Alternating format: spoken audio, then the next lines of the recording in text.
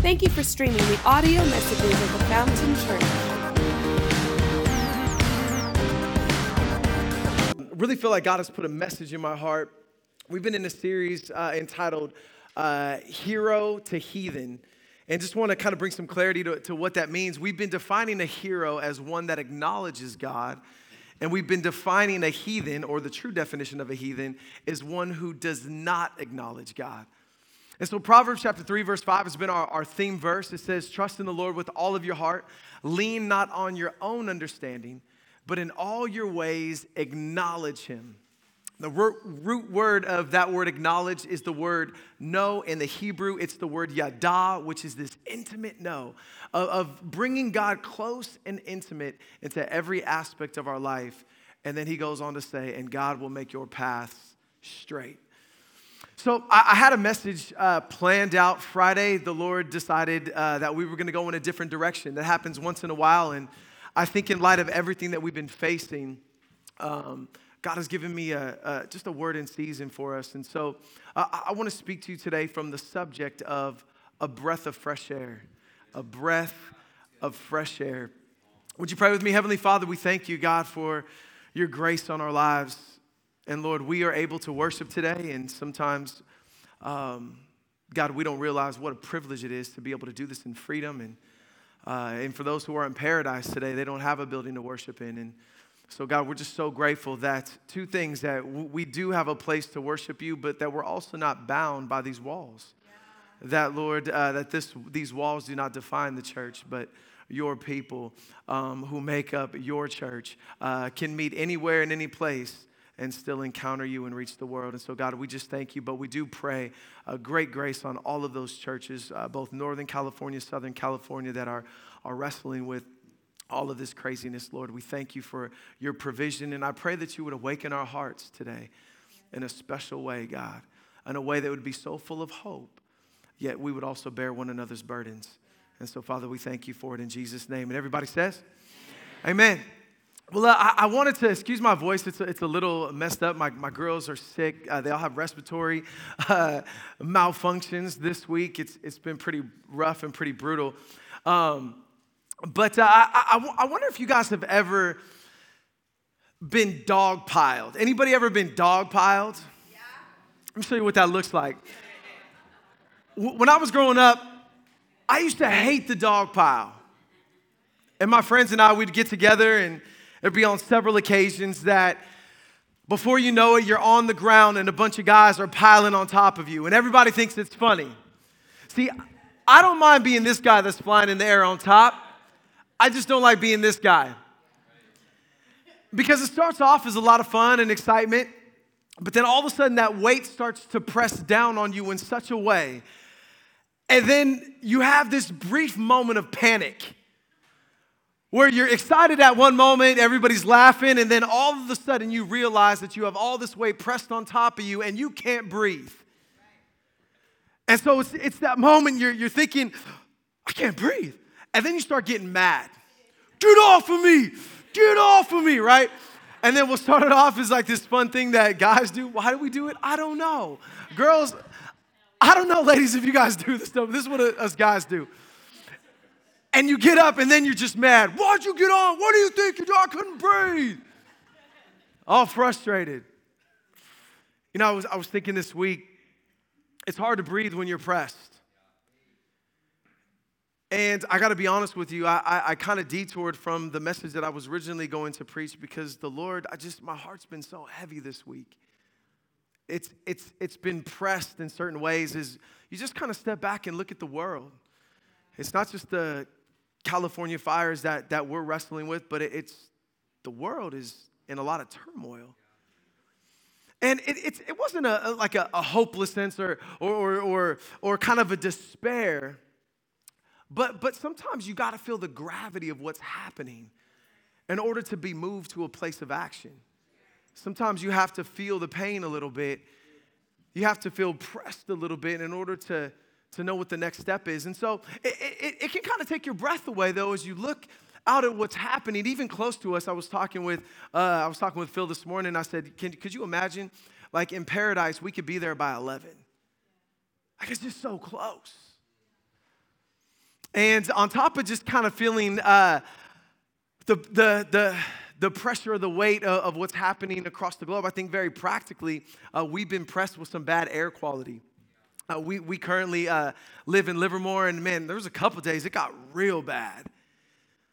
And what they said was here in the valley, because there's really been no wind, there's been no breath, that as this smoke has trickled into the valley, it's just kind of settled in a almost like a pit and just pressing down on our community.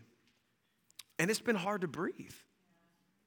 I'm listening to my girls coughing like crazy, and we've tried to be obedient, and we've stayed inside, and we've tried to take all the necessary precautions, but it's a little tough to breathe when you have this air quality pressing in that's not healthy for you.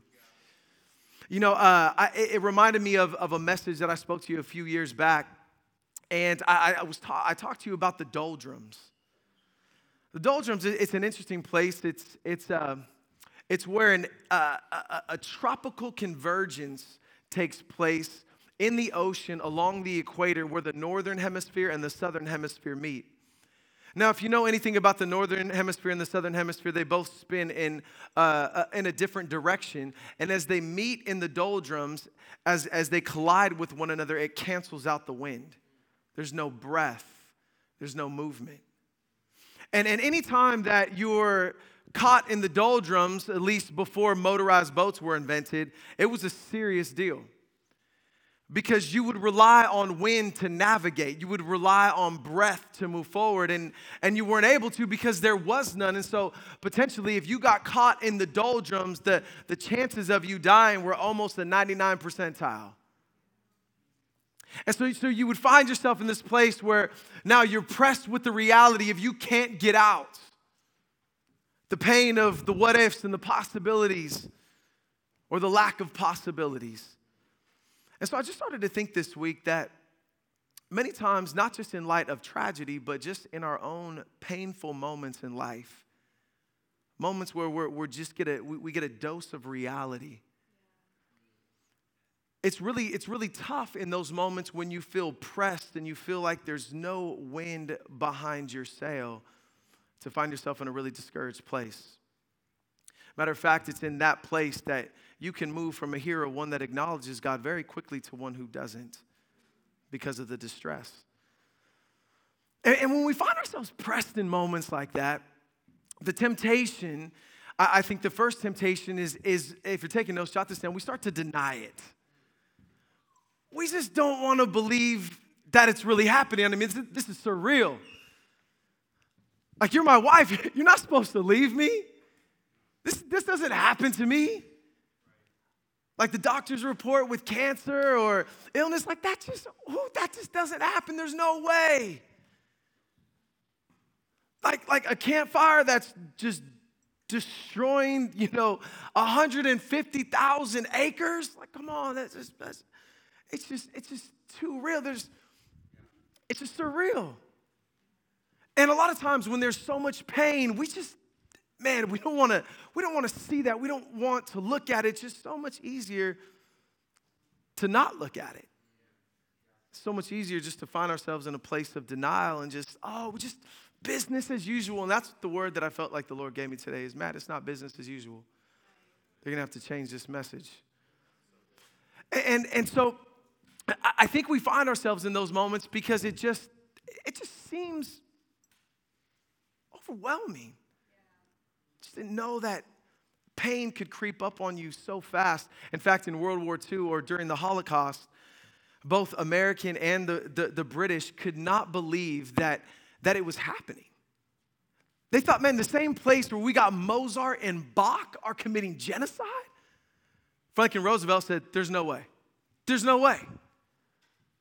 And obviously by the time they responded, everything was already in full-fledged, full action. Because it just seemed like no possible way.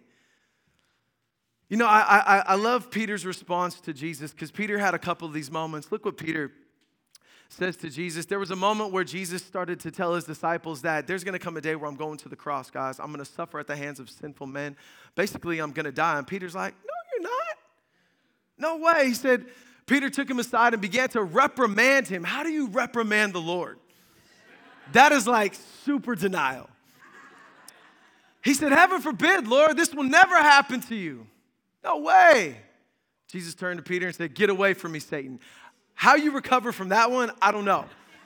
You are a dangerous trap to me. You are seeing things merely from a human point of view, not from God's.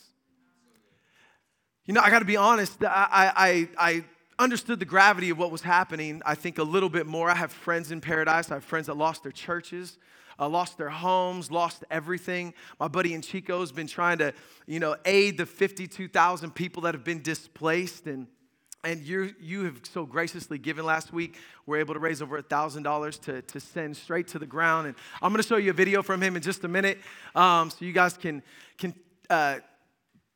you guys will be able to check that out. But there was a moment this last week that really hit me. Let me show you a picture. I went up onto a hillside. It's a park in Livermore where I normally pray over the valley. And as I got up there, I couldn't see it. It was just like, it looked like a bomb went off. And you can kind of see in the background. Normally, you can see the entire region. I was just like, man, this is no joke. Like, something is seriously wrong here. And all of a sudden, the reality just started to settle in. Like, man. And I had to take a moment just to let it settle in. Because, come on, I mean, we have responsibilities and life continues to move on and we have to go here and go there. But sometimes we just need to take a moment and just let the reality sink in. And so I went from praying just for the valley, I went to praying for a bunch of things. But if we don't get a grasp on reality, we're going to be doing ourselves a big disservice in the people that God has called us to serve, in the world that God has called us to reach. But maybe it's not even denial. Sometimes when the pain is so great, and I'm not just speaking of the tragedy that we're facing here in Northern California and Southern California, but I'm just speaking about pain in your life. Is that the moment that we start to maybe acknowledge it, it becomes really easy to, rather than deal with it, to start faking it. Because a lot of times we like to fake what we don't want to deal with. We want to make light of that which is painful, and we don't want to deal with it, so we just got to make light of it. Like, for example, you guys ever seen Pure Luck? Guy gets stung by a bee. And then they ask him a question. Are you okay? And he looks at him, he's like, I'm great. I'm fine, as he's swelled up, getting ready to die and start choking. And I just think sometimes that's it, is we can be in a lot of pain, but I can't let you know that. Because I don't want you to think I'm weak. I don't want you to think I can't handle it. And so we try to make light of it. Look what God spoke to the prophets and to the leaders in Jeremiah's day. He said, they dress the wound of my people as though it were not serious. Peace, peace, they say, when there is no peace. So that's like a whole nother level of positivity when it's like there's no peace. Like, hey, you need to feel the gravity of what's happening in our world. And the prophets are like, oh, it's okay. Everything's going to be great. And the Lord's like, no, it's not. It's not okay. Yet God's in control, and yes, all of that is true. And it's not like we're drawn to despair or hopelessness, but we do have to feel the gravity, because it's in that gravity that God begins to move in our heart in a real special way. But I think sometimes we fake it because, again, maybe some of us have opened up our lives to somebody, and maybe you opened yourself up to somebody with your pain, and the response was like this: oh, you'll be fine. You'll be all right. Stop whining about that. You're fine. And all of a sudden, it's like, man, I'm hurting. Okay. Yep, I'm fine. Oh, it's not a big deal. Yep. I'm just going to keep going. Even though I'm dying, I'm not going to say anything. I'm fine. I'm great. We just don't want to sometimes allow people in because we don't want to appear as weak. This week at Home Depot, I had a mask on. Don't judge me, okay? I had a mask on, and I was walking out of Home Depot, and one of the people working there, He looked at me and said, man, is it really that serious? And instantly I felt like, man, I'm a strong dude, all right? And my response to him was this: I'm not a microbiologist, and I don't think you are either, so I'm going to take my chances with this. If I'm right, hey, or if you're right, man, I don't lose. If I'm right, you lose. But sometimes we just don't want to let people in. Sometimes we just like to fake it till we make it. Right? You know, you're on the new job and your boss is explaining to you all the stuff that you don't understand. You're like, yep, I got it. Yep, no problem. You're sitting in a classroom and the teacher's like, hey, do you understand? You're like, yeah, absolutely. And you have no clue. Just going to fake it till I make it. And that works sometimes, but not with pain. Doesn't work that well with pain. It's really hard to fake it because a lot of times you won't make it. What will transition is you'll get exhausted. And if you're taking notes, jot this down. We start to transition from faking it to we get tired. And I think when we get tired is where we're more susceptible to not acknowledge God anymore. All of a sudden, it's like, man, Lord, I just kind of want to do my own thing. This is where we're tempted to medicate. We're tempted to lose sight of truth. All of a sudden, hopelessness starts to kind of set in. We're just exhausted. We're just tired. Look what the psalmist says. That I'm exhausted from crying for help. My throat is parched. My eyes are swollen with weeping, waiting for my God to help me. Just waiting. And I think the temptation here is when we get tired and we start to get frustrated. We start to get irritated. We start to get annoyed. We get frustrated with the circumstances. I mean, could you imagine? They told us to stay in the house all week, like as much as you can, stay indoors. And so I was in the house with Jackie and the kids all week. Do you know how frustrating that is? For them, not for me. They had to deal with me all week.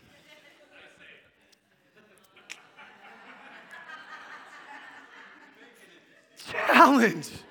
It's frustrating. You know, I was talking to my buddy who's pastoring in Chico, and he said, man, it's just so crazy. He said that they have those makeshift fans that you put filters in. Shout out to the Kyokos because we have 5 filters in our house now that we made with box fans and some HEPA filters. Pretty awesome. But my buddy said, man, we got 12 of those things, and every 24 hours they're black.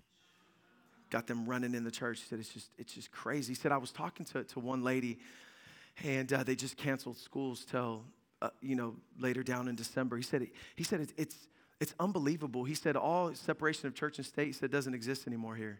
He said, I got principals on our doorstep saying, can we use your facility for school? He said, it's just really mind-blowing, the opportunity that's happening. But he said he was speaking to this one single-parent mom, and he was embracing her and just trying to bring comfort. And when she found out that school was canceled, she just lost it because they're just tired. It's like, man, how am I going to work? What am I going to? And so a lot of times when we're caught in the doldrums where we're pressed and we can't catch our breath, it's really easy to get tired. I had pneumonia in the trachea when I was in the 6th grade. I almost died. And so grateful that my mom took me to the hospital because I didn't want to go, of course. And but by the time I got to the hospital, my breathing, my trachea was closing up. It was almost closed by the time I got to Eden Hospital. And I was just so tired from trying to breathe that I just wanted to go to sleep. I just wanted to ignore everything and I couldn't catch a breath. And in that moment, we get tired. And when we get tired, we transition to, if you're taking notes, jot this down, we just start to give up. Hopelessness just starts to set in, and we just start to have those thoughts of it's never going to work. My marriage is never going to change. My job's never going to change. I'm never going to find that significant other. It's just not going to work. And we just start to give up. We start to say things like it's always going to be like this. I just can't see the hope. I can't see the light of day. I can't see any possibilities. And there's just a loss of hope that starts to set in. And, it's just tough. And we just want to throw in the towel. We just want to give up. Look what it says here in the scripture. It says in Job he was exhausted. He was just going through it. And he said this. It says, where then is my hope? Who can see any hope for me? It's interesting when you're in a spot where you're pressed and you can't breathe, when you're trapped in the doldrums, it's really hard to see a way out. He said, I just can't see it. I can't see any possibilities. Isn't it funny when somebody else is going through something, you can see it so clearly? Like, oh, I know exactly what you need to do. 1, 2, 3, there you go. Like, how do you not see that? But then when you're in it, you're like, oh, what? It's just so hard to see. And we find ourselves discouraged. We find ourselves wanting to give up. And this is where a lot of people just kind of throw in the towel. But I want to encourage you today, and if you're taking notes, I want you to jot this down, that when we are at our wit's end, it doesn't have to be our faith's end. That when we are at our wit's end, we just can't deal with it anymore. And it could be several things. I don't know what brings you to that place, to your wit's end, but it does not have to be your faith's end. It doesn't have to be your faith's end. You just need a breath of fresh air. You just need some wind back again behind your sail. You just need some things to lift off of you that you can breathe again. And so we've been looking at the life of King Saul, and you're not going to learn much about breath with King Saul. We've been looking over his life that there's a lot of things of what not to do. And I think sometimes with King Saul, it's really easy to look and say, well, King Saul was just kind of a train wreck, and I'm not that bad, so I really can't identify with him. And so I thought we would use David today. You know, David, he always, he's like the poster child. A man after God's own heart. That's David, a man who meditates on the law day and night. Just loves the Lord, loves his word, loves his presence. But even David found himself at moments as a man getting tired. You know, there was a moment where David felt, and David uttered these words. He says, it's only a matter of time till Saul kills me. And at that moment, David lost sight of the promise that, no, bro, you're going to be king. It's just he'd been running from Saul for so long, this prolonged trial, this prolonged difficulty of somebody trying to kill you, that gets exhausting. And so finally, David was like, man, it's only a matter of time. So he moves from acknowledging God to leaning into his own wisdom, and he goes and tries to partner up with his enemy, which was the Philistines, or God's enemy, which was the Philistines. And so that doesn't work out, obviously, and that wasn't a good choice. And so David and his men are on their way back to a place called Ziklag. And I thought it was interesting because when I asked the Lord, what do you want me to preach? I only heard one word, and it was Ziklag. And so I looked up Ziklag, and it means pressed.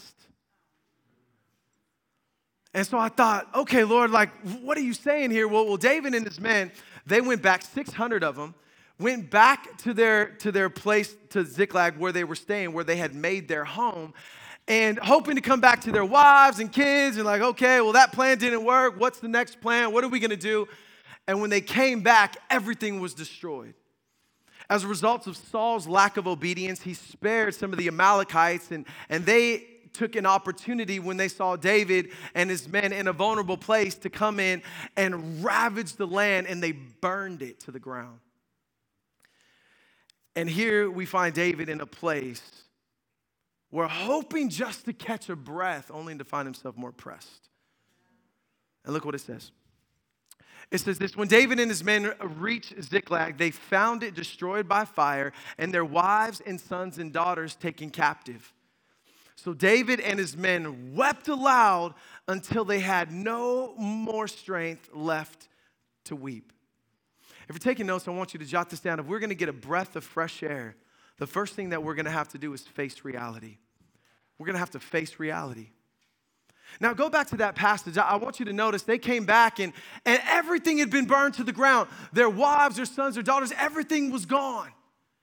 And they're like, but what in the world? Like, we lost everything. And notice how they didn't downplay it. They didn't try to deny it.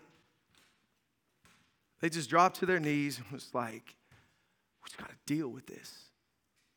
You know, sometimes I think we don't want to feel the gravity of some of the stuff that we're facing.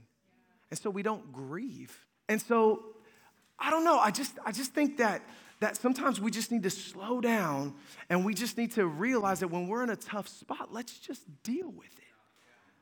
Let's just let it sink in. And it says that they wept aloud until they had no strength left to weep. They just cried. You ever had a good cry where you just got to just let it go? And it's so bad that you kind of poke your head up and you're like so grateful nobody's there. Because you just look like a hot mess, but it feels so good just to say, and listen, grieving is far beyond just it doesn't just look like crying. I mean, sometimes it's just, we have to grieve in the way that God has designed us. But we can only grieve if we're actually facing reality. And I think as we look at this tragedy with the fires, it's really easy just to move on. Because quite frankly, we're kind of numb to a lot of things. Like we see tragedy on the news all the time. So when it happens in our backyard, it's not really a surprise. It doesn't even really sink in. I mean, I was watching people this week and I was just blown away. Like the health folks are saying, hey, just try to stay inside. People are outside having coffee, relaxing on their iPad. And it's like, man, the smoke is like 300 here.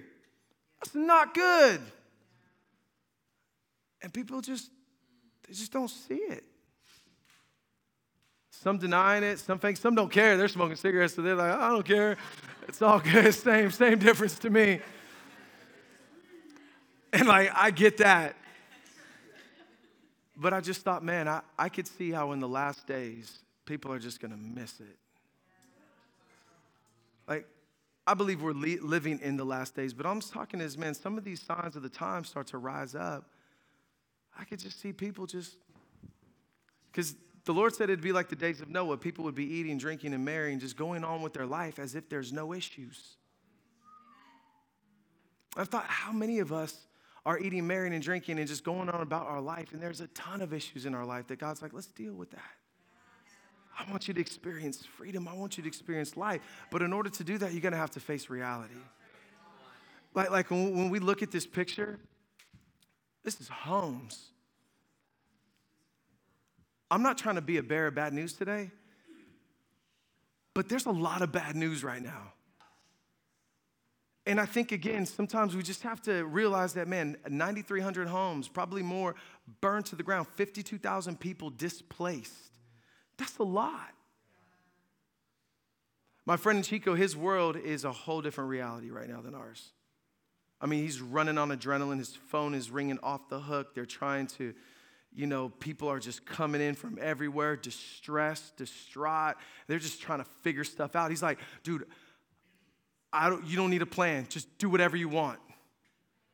Because it's just crazy. And so sometimes just looking, let me show you a pastor friend of ours. He pastors Foursquare Church in Paradise. He listed on Facebook, he said, these are things that I no longer need. A key to his house, a key to his church, a key to his car, gym membership, it's all gone. Every aspect of normalcy is gone for a lot of these people. And so I say, man, we got to let reality set in, because reality positions us to actually feel a burden that moves us to a place of action. See, in the kingdom of God, this doesn't cause us to lose hope and to lose sight. It should provoke us to action and mission.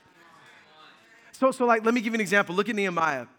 When Nehemiah found out that people from his homeland were in trouble, look what it says. It said, they said to me, those who survived the exile are back in the province, are in great trouble and disgrace. The wall of Jerusalem is broken down and the gates have been burned with fire. Pastor Chris had no idea that I was going to pull this passage out today. So this is something the Lord wants us to lean into. But he said, when I heard these things, I sat down and I wept. I'm dealing with the reality of it. I'm dealing with the gravity of it. I'm letting it hit me in such a way that it's moving my heart to action. He says, for some days I mourned and I fasted and I prayed before the God of heaven. And what's so interesting is Nehemiah was in the palace of the king. He wasn't even affected by it. He was living in luxury. But he allowed God to deal with his heart, and he faced reality. As a result, Nehemiah responded. somebody outside of the trees was able to respond with a vision to rebuild because everybody in that homeland had lost hope of the possibility of rebuilding. And Nehemiah said, no, God's going to get it done. Matter of fact, it's going to get done in a record time. But he had to face reality. He had to be moved. Listen, if you are dealing with pain in your life right now, don't ignore it. Don't fake it. You'll get exhausted. And then you'll live your life tired with a sense of, oh, I just got to deal with it. And that dysfunction will spew out everywhere else when we're dealing with stuff like Paradise and these fires. Don't ignore it. Lean into it. Lean into it. Face reality. And the second thing we got to do, though, as we're facing reality, we got to guard our emotions. Because when we're dealing with some painful stuff, for us here dealing with, tragedy and stuff that's outside of our region can be a lot different than when you're actually in it. But when you're dealing with your own pain and you're facing the reality of some things that are happening in you, that are happening in your relationships, that are happening in your current circumstances, you got to guard your emotions because, man, when pain is kind of resurrecting, it's easy to start lashing out. It's easy to start blaming. It's easy. You got to find somebody to take it out on. And so that's what happened to David's men. They were upset. And so they looked for somebody that was innocent because it wasn't David's fault. They said, yeah, you're the problem. Look what they said. They said David was greatly distressed. Why? Because the men were talking of stoning him. These are your boys. So now David's lost everything and now all his friends. Now all his right-hand guys. And it says he was distressed. This word distressed in the Hebrew, it means narrow. Like David saw there was really no way out of this. And each one was bitter in his spirit because of his sons and daughters. They were just hurting. And so how we process, we just don't want to face reality and just, okay, but we want to process properly. And we got to guard our emotions. We got to understand that, man, it's easy to point the finger. We want to find somebody to blame. We want to find somebody to take it out on. I'm just feeling so much pain. But I love David. David deals with his distress in a totally different way. He doesn't even take it out on his men that want to stone him. He didn't give them a lecture on how it wasn't his fault. But David pressed into the Lord. And if you look at the backstory of this text, David had lost sight. He stopped acknowledging God in some of his decisions.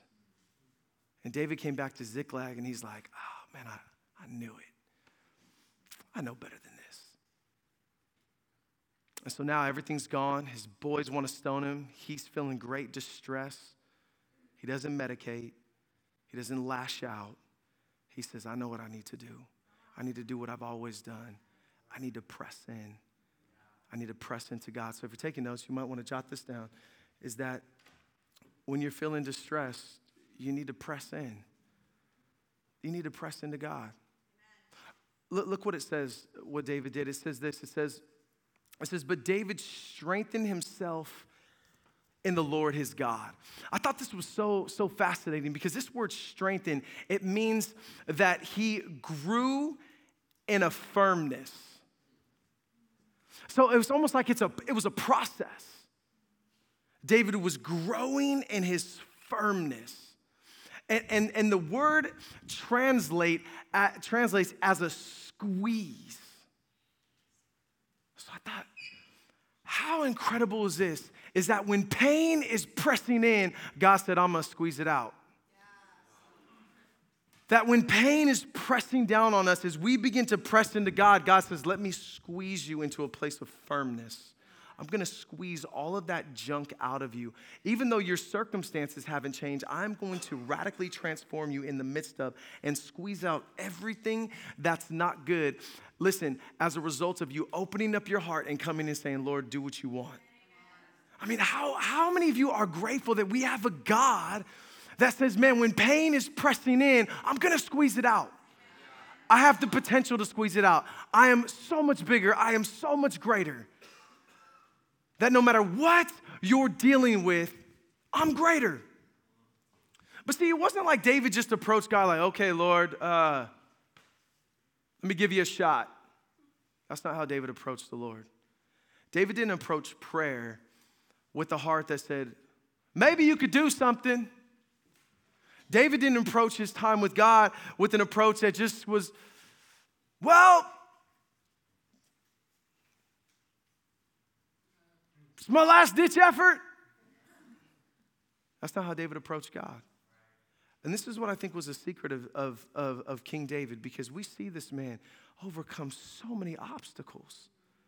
And the difference between him and Saul was so clear, is that Saul just refused to acknowledge God. And David said, I'm just going to go all in. I messed up, but I'm going all in. I blew it. I started getting off track, but I'm just going all in again. I said, I know you, God. I know that your grace is sufficient. I know that your power is able. I've seen and I've heard of all your wonders and good deeds. I'm just going to go all in. I blew it. I messed up. I know I'm dealing with a lot of pain, a lot of dysfunction. I know that I'm dealing with a lot of heartache, but I'm going all in. And that's just how David operated. Look what it says in the Psalms. This was David's MO. He says, when I'm afraid, I put my trust in you. I trust you. Like I'm throwing myself upon you. And he says, in God, whose word I praise. Like I'm not just, hoping that your word might bring a result. No, I praise your word because I know that it is trustworthy. I know that it is true. I can bank my life on this. In God, I trust. You thought the United States made that up. No, David did. He said, I shall not be afraid. What can flesh do to me? He strengthened himself. He began to grow in a firmness. Now, this is before anything had changed. This is before any of his circumstances had changed. David began to grow in a firmness. David Livingstone, he was a missionary, and he was traveling to a different portion of Africa, and some of these tribes, they were too impoverished to even accept any bribes, and he knew that his life was in great danger, and everybody encouraged him, said, you can't stay the night here. They're about to wage war against you. You need to get out of here tonight. And his heart was broken because he's like, I'm trying to establish some economy. I'm trying to establish the gospel in this arena where nobody has the gospel. And so he was just wrestling. And so he said, you know what? He silenced every voice and he began to press in. And God began to strengthen his heart. He began to grow in a firmness. He said, listen, no, we're going tomorrow just as we planned. We're not going to be moved by, I'm going to do what God told me to do. And next morning they woke up and went to their canoes and went on their way. But there was a firmness that took place as he was pressing in. God was squeezing out the fear. God was squeezing out the dysfunction, saying, no, you're firm, you're established. I'm trustworthy. I got you. And literally, Pastor Chris did not know my message today because I changed it Friday. But it's so funny because Pastor Chris said something that was really David's next response. And look what it is. What do you want me to do?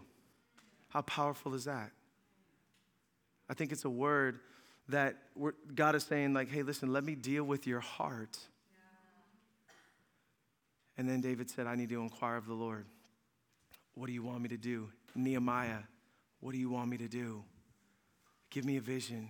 Help me to take a next step. What do I need to deal with? What do I need to do? And look what the scripture says. Actually, before we go there, let's go back. What do you want me to do? I thought about so many different points or ways to go. But I want to land here today. Is some of you, listen, you need to press in because that pain is pressing now. You can't breathe. And some of you here, you're here today and things are okay, but you need to let a dose of reality sink in on what's happening in our world. And let God begin to break your heart.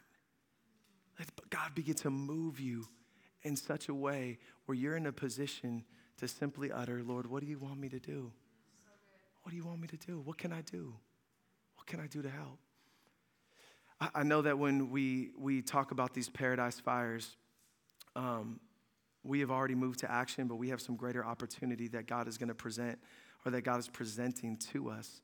And I believe this is what the Lord is asking us, and let me show you the passage. It says, may the Lord bless Onesiphorus and his family because he visited me and encouraged me often. And the worship team, you guys could come up. It says that his visits revived me like a breath of fresh air. And I believe two things today is that God is wanting to bring some fresh air to your heart, to your soul, but God is also wants you to bring some fresh air to those who desperately need it. What can we do? And I'm going to transition this time as we wrap up. There's just three things that I believe that God is asking for us with our time, our talents, and our treasure. Is that number one, we can pray. Pray is never our last resort. It's always our first response.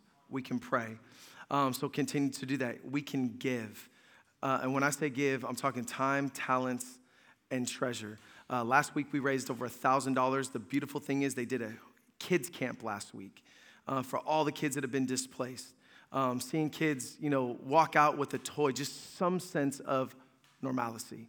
And so as God leads you, we're going to have the slide up there for you after our tithes and our offerings that you can continue to give online. Just make sure you slot at California Fires. But we also have an opportunity to go. And so in the next 2 weeks, we're planning another kids camp. And so if you have a heart, you want to go to Ground Zero, we're gonna assemble a team. And we're going to go up there. FEMA, they just got there recently, and FEMA said they've never seen anything like this. The hurricanes and floods and all that stuff, incredible damage, but it's a different type of a damage. So the fires they were just, whoa. And so we get an opportunity. So all I ask is that you pray and simply ask, Lord, what would you have me do?